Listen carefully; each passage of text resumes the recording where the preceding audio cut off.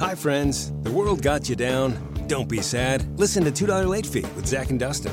$2 Late Fee is the podcast that celebrates the best decade of entertainment, the 1980s. We pick a movie and soundtrack from our youth that we loved and see if it holds up today. We also interview your favorite celebrities from that era.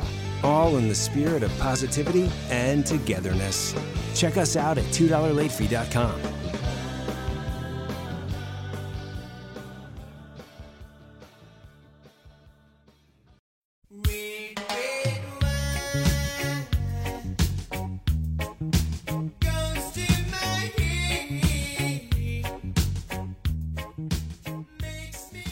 And welcome to another episode of Before My Time. I am your host, Gelsey Laurie, and this week we are talking about the history of wine. Not only just the history of wine, but specifically how it was drank by the ancient Greeks. Let's slurp it up. That's so dumb.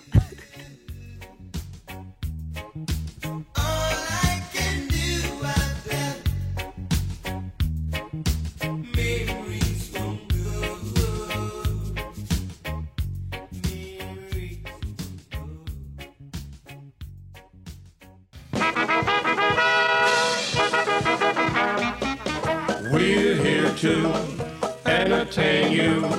We'll sing your songs for good times, the best times. You can't go wrong.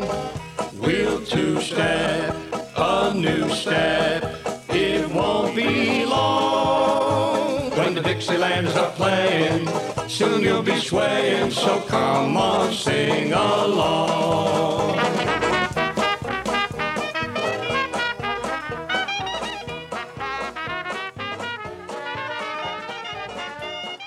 Gelsey, why are you talking to me about drinking wine? I don't know nothing about drinking no wine. Because, Matt, this podcast is all about things I love. And let me tell you, one of my favorite things to do is to drink wine. Yes.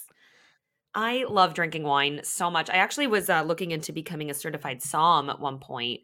I was going to take this course when I lived in Vegas, but it was like 6 hours every Saturday. And I was like, nah, I don't want to spend my Saturdays in a classroom. I want to be out drinking wine.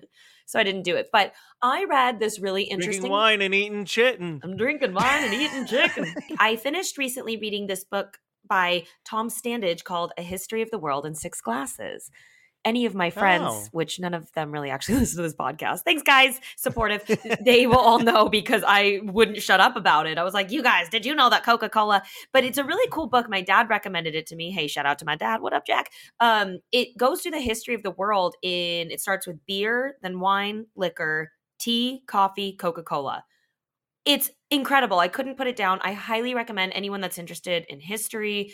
If you're interested in just kind of like that, history through the lens of something, this is a great pickup. And it's really fascinating how these 6 beverages really did cultivate our civilizations into agriculture, technologies, trade, pop culture, et cetera, war. I mean, Coca-Cola was really fascinating. But yeah, and I got kind of caught up. I loved the wine chapter. The whole book was great, but there were some interesting things, specifically ancient Greece, that I want to talk about. Kind of the traditions of the old school way of drinking wine and how it was about. I was reading it and I was like, I don't know why I find this so fascinating and interesting.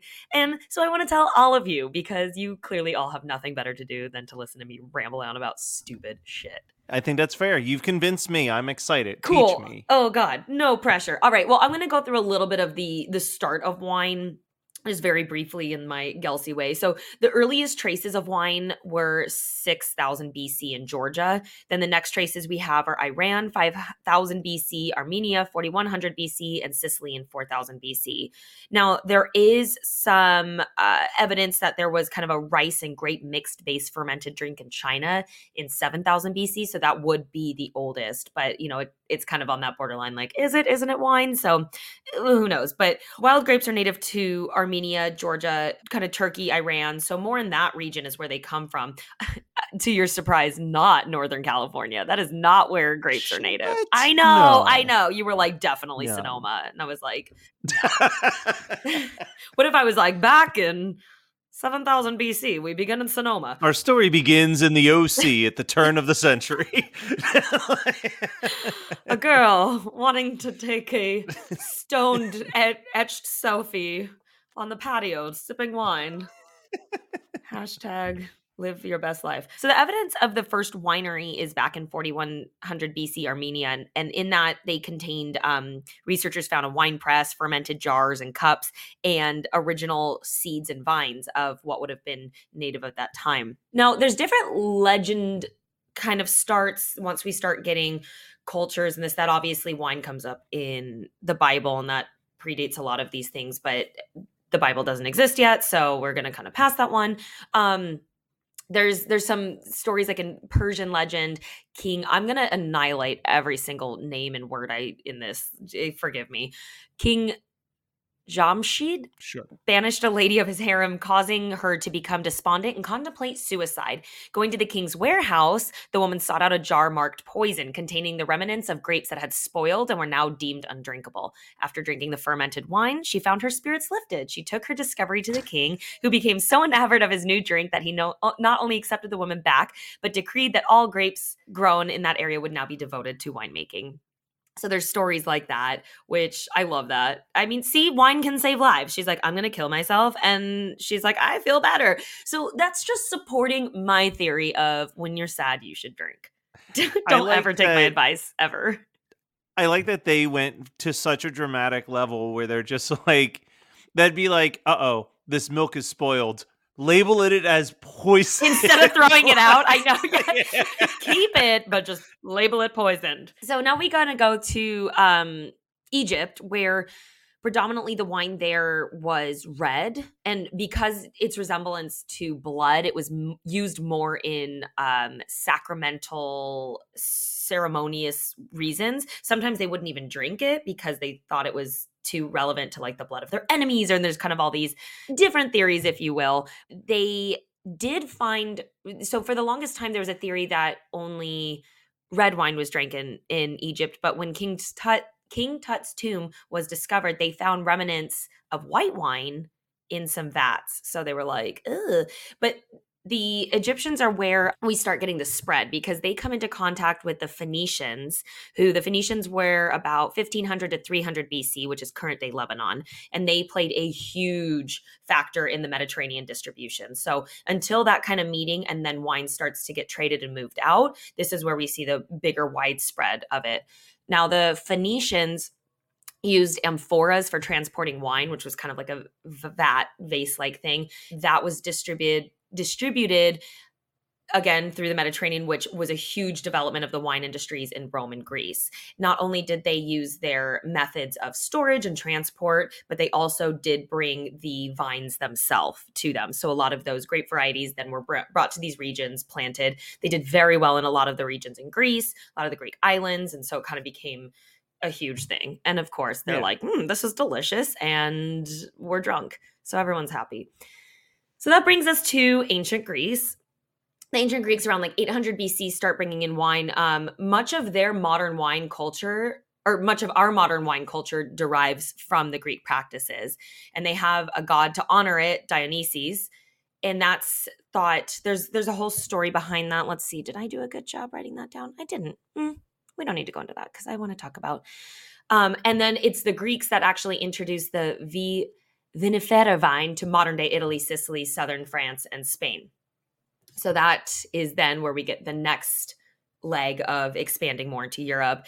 From there, once Rome gets a hold of it, they kind of culturally do their thing. Once Christianity comes into the picture, then it becomes back into the religious, sacramental, ceremonious reasons. And then once religion spreads throughout Europe, now wine is spreading even more. And then that would be why it's brought over to the New World. The rest is history. Flash forward to Gelsey sitting on a patio, drinking her wine, hashtag living her best life. Now, let's talk about some of these Greek. We're going to go back to the Greek culture and their kind of ways of drinking, because I thought it was really fascinating, kind of funsies. So they would drink at formal drinking parties called symposias. The symposias were kind of a venue for discussion, philosophy, poetry, and it was prided that it made them an elite civilization. So before wine, the predominant drink was beer. It literally goes like water, beer, then some other stuff comes up, non-alcoholic, and then wine. And I think beer was even the first drink ever outside of water.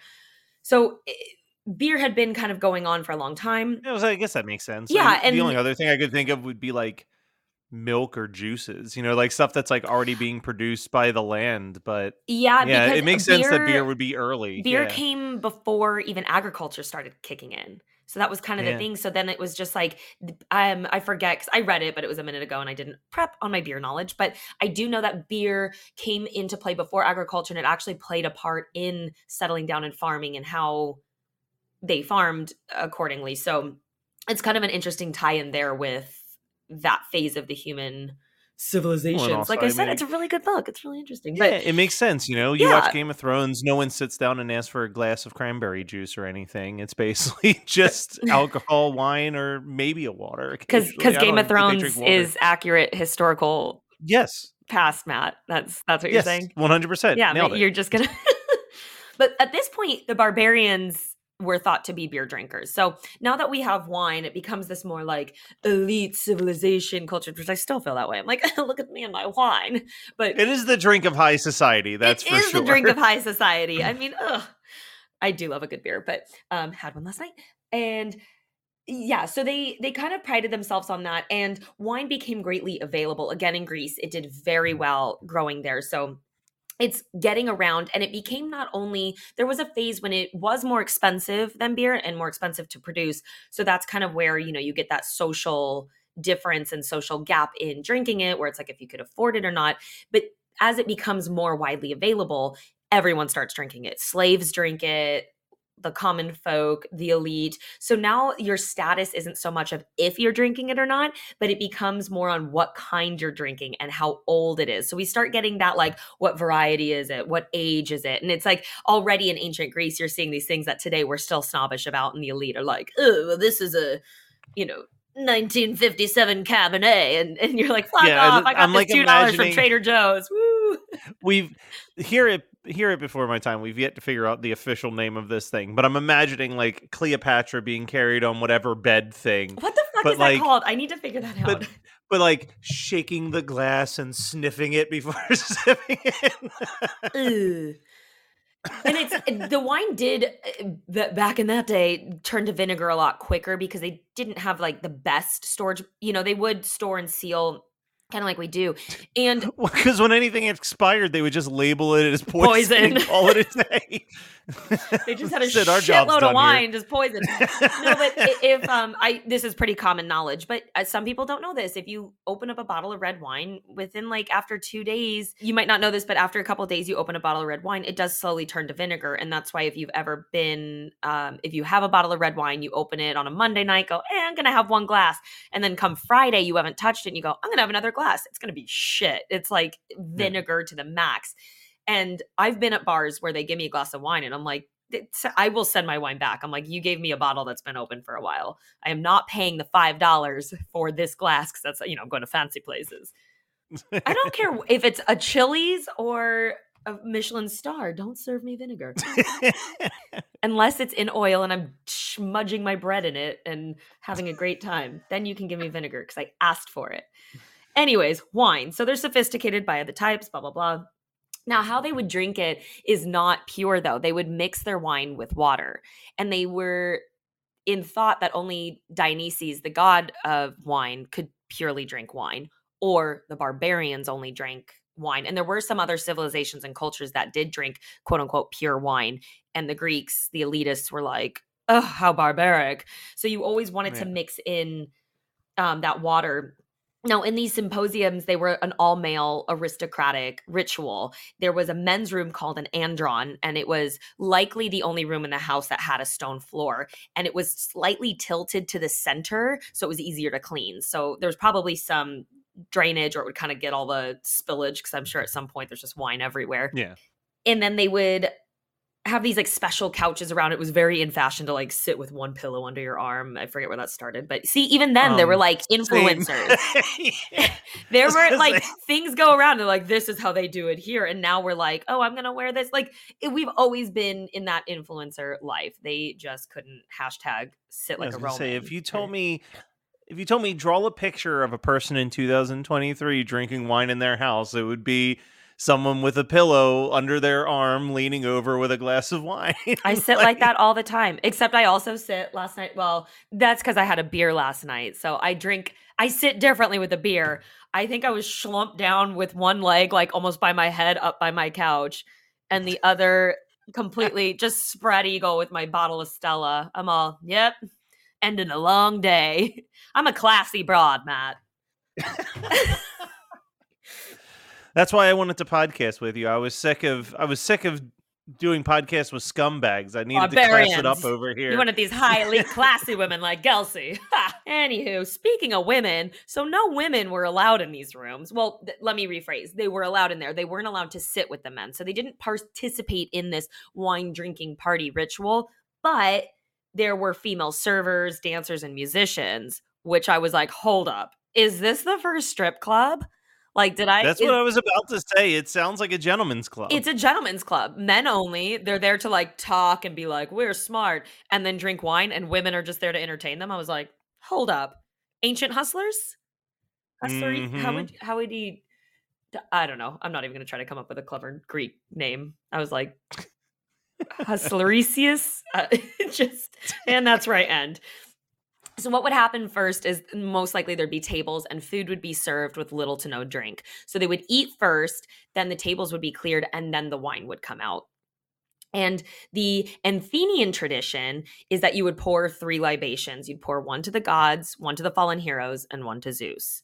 So it's kind of like one for me, one for my homies, kind of a little, see, it's all starting there. We got strip clubs, we got aged fancy wine. This is like the origins of hip hop somehow. No, it gets better. No, I literally have another thing that is like the origins of hip hop. That's so funny. It's in my notes. And I was like, well, hold up. Did we just have our first rap battle? Because we did. So then a lot of times garlands of flowers would be handed out because I guess the men need to be draped in flowers to have fancy talks. I was like, oh, this is so manly. And then the drinking begins. So the wine would be mixed into a large bowl called a crater, and then the water would be added to the wine. It was never the wine to the water, always the water to the wine. Why? Who fucking knows? They had like... Who knows? But there was always, the water was in a huge vase-like vessel called a hydria, which, hydria, water. Who knew?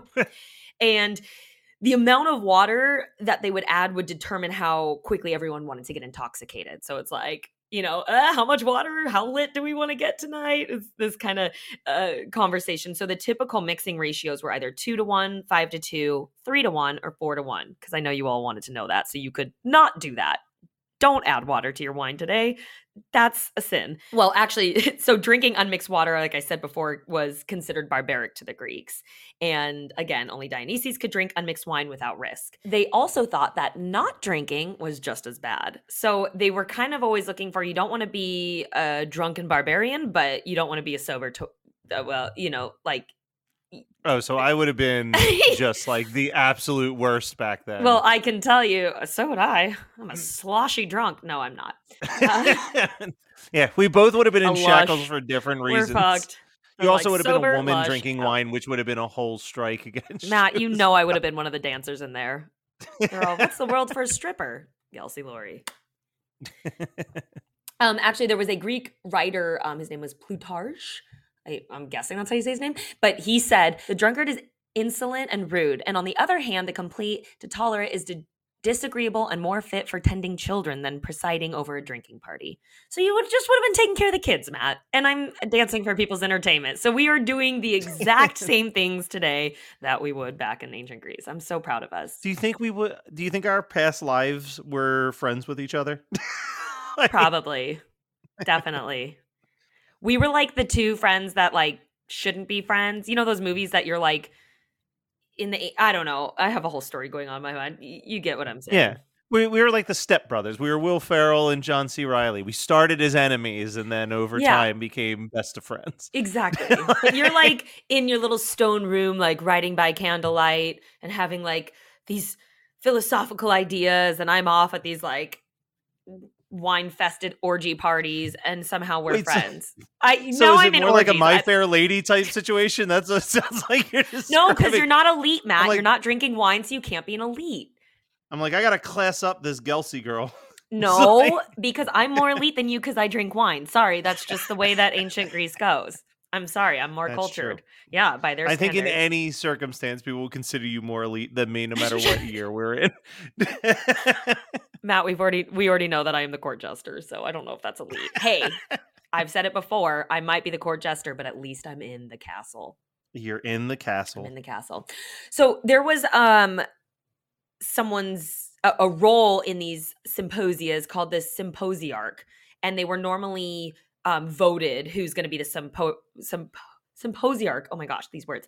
And their goal was to keep the balance between the two. You don't want to be drunk, you don't want to be sober. And they were there to keep everyone on the borderline between sobriety and drunkenness. They were the party police. They were the party police. So now we have our first party police. Exactly.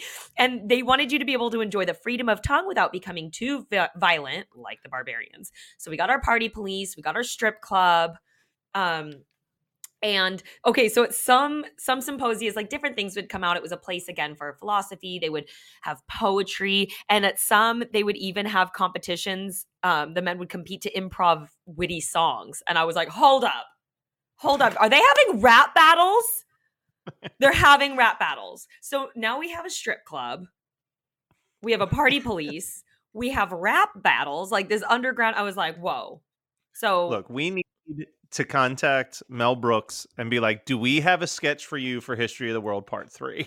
and it's I'm trying to think of a Greek Eminem name.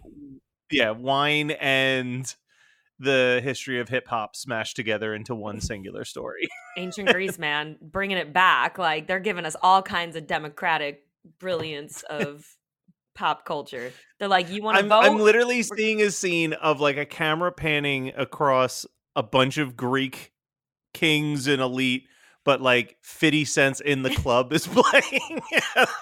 Exactly. That's basically what it was. Like, it's great. And some of these parties or symposias did lead to orgies, and they did lead to violence because you're drinking.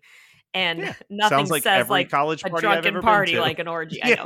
Well, and in their ancient Greeks, they like their orgies. It's just what they did. It was cool then. But I did want to talk about, there's a kind of quote here.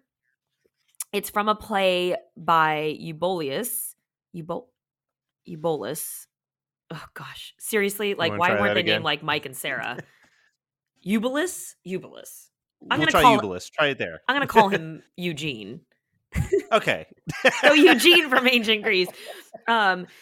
Like I said, they have different craters, which is where the bowl of the mixing was. And you never wanted to get too drunk again. Of course it happens, but that's my goal every time I drink. I'm like, I'm not trying to get drunk. And the next day I'm like, what happened? Just kidding. I'm really painting a picture like I'm this hardcore partier. I'm not. I nursed a whole beer last night. Can you believe I finished an entire bottle of beer? So he says, as far as how much you should drink and what it leads to. For sensible men, I prepare only 3 craters. 1 for health, which they drink first. The 2nd for love and pleasure. And the 3rd for sleep. I'm like, yeah, that's about where I go. After the 3rd one is drained, wise men go home. I'm so wise. The 4th crater is not mine anymore. It belongs to bad behavior. The 5th is for shouting. The 6th is for rudeness and insults. The 7th is for fights. The 8th is for breaking the furniture. The 9th is for depression. The 10th is for madness and unconsciousness. Like, he nailed it. Yes, that is so true. Yeah. And so that's what I liked that a lot because, I mean, it describes the levels of drinking so well.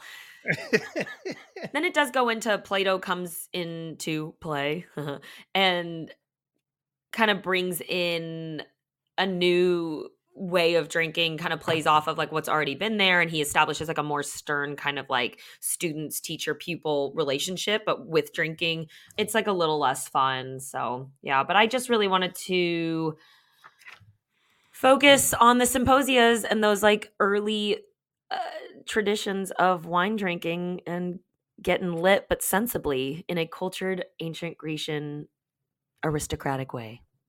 All right. I love it. Well, you had implied that there was a little bit of beer, a little bit of wine yesterday, and we're going to find out maybe what you were watching while you were drinking after this commercial break.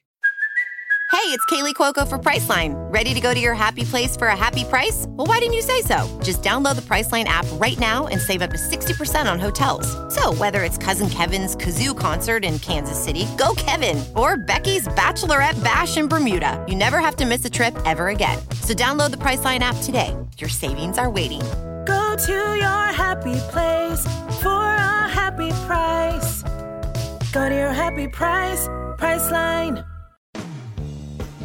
Hi, friends. The world got you down. Don't be sad. Listen to $2 Late Fee with Zach and Dustin. $2 Late Fee is the podcast that celebrates the best decade of entertainment, the 1980s. We pick a movie and soundtrack from our youth that we loved and see if it holds up today. We also interview your favorite celebrities from that era. All in the spirit of positivity and togetherness.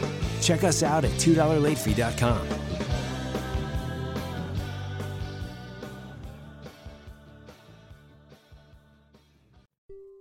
It is mind-blowing and heartbreaking how many original scripts are written every year but are never made. So we seek out these scripts and bring them to life with full audio production and professional actors. Check us out at Undiscovered Scripts, Movies made of paper. wherever you get your podcasts. Free.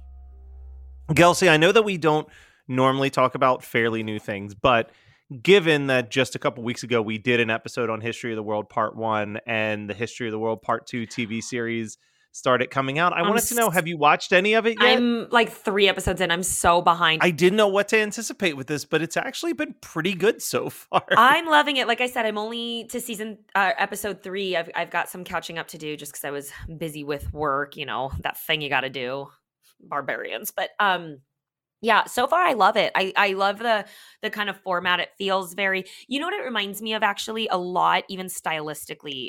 And of course, Mel Brooks has his hands all over it, so it has that Mel Brooks. But did you watch Miracle Workers? No, and I've been told I would love Miracle Workers. That was like my dad and my show, and I was like, what did I just find this brilliant? It reminds me exactly of Miracle Workers, except Miracle Workers has each season focuses on one storyline in an era. So they have like the Wild West, they have kind of medieval times, and then the first one is heaven and God and like literally miracle workers. But it has that same kind of humor where there's kind of modern language being spoken in these, you know, the Wild West, and it's very funny. But it feels like it blends Mel Brooks's sense of humor and style of sketch comedy with like what modern sketch comedy is. Totally. Like it doesn't feel like it's trying to do a throwback to anything. It's like it has a nice blend. I agree. Yeah. Especially with all the comedians in it. They have a perfect, and I feel like every sketch some new person pops up for like a one-off character where I'm just like, oh my God. Yeah, which I love that. I think my favorite is the Curb Your Enthusiasm throw, the Curb Your Judaism. God. Because Curb Your Enthusiasm is one of my favorite shows. And then I love that comedian who I basically plays his same role. texted you about that. I was going to be like, yo, you have to be watching this. It's so good. Well, Nick Kroll's, he does the same voice and it makes me laugh every single time, but his like overwhelming obnoxious Jewish guy who's like the guy selling food from the cart. Mug pies. Yeah, it's like, it's just so, it makes me happy every time he speaks, like in that voice. But yeah, even like I appreciate it. I think it's in episode 1, right, where they do a throwback to the Hitler on Ice. Yes, they do that. He's like, I said no repeats, and I love that. I was like, yes, they did Hitler on Ice. Yeah. Poland rated him a fuck you. It's great, and I love the Romanovs as the Kardashians. Yeah, it's so. Have you gotten to the Jackass stuff? Oh God, yes. When he's like, "Hi, I'm Rasputin, and this is being stabbed," and like, it's great. It's just, I love everything they do. It's such a fun. I like that they have, instead of going as the original movie is kind of like, okay, this period in time, we're going to kind of do this little story, then move on to this little section. I like how it's going back and forth and ping ponging around. Yeah, it's like semi serialized, bouncing around. It's very well done. And also it's reminded me how much I've really missed seeing Wanda Sykes on my television. I love Wanda. Because she's hilarious. I think that it's just so well done. And I hope that we get a History of the World Part 3. We'll see what happens. It'd be great. Yeah. Well, if anybody enjoyed this episode and wants to know more about the other 5 drinks that you read the history of, where can they let us know what other topics they'd love to hear us cover? Yeah, let me know what beverages you want me to talk about. You can find us on Instagram at BeforeMyTime_podcast, or find us on Facebook. Just search Before My Time. We'll pop up right on our wall. DM us, message us, comment on our latest post. You could just say hi or be like, I want to hear about Coca-Cola. I think we actually will do Coca-Cola at some point because it was really fascinating. But yeah, and if you are bored and have time, I mean, obviously you sat and listened to me ramble on this long, so you probably have a second. It'd be so awesome if you left us a review, specifically maybe a 5-star one, but your choice. And thank you so much for listening each and every week. You listeners are what makes this possible. Can't wait to give you more nonsense. Bye.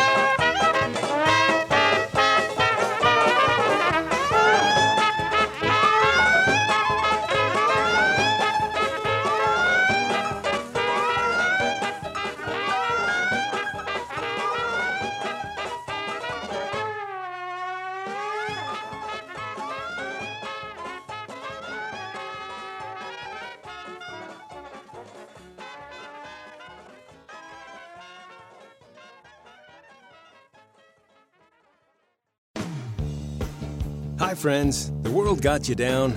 Don't be sad. Listen to $2 Late Fee with Zach and Dustin. $2 Late Fee is the podcast that celebrates the best decade of entertainment, the 1980s. We pick a movie and soundtrack from our youth that we loved and see if it holds up today. We also interview your favorite celebrities from that era. All in the spirit of positivity and togetherness. Check us out at $2latefee.com.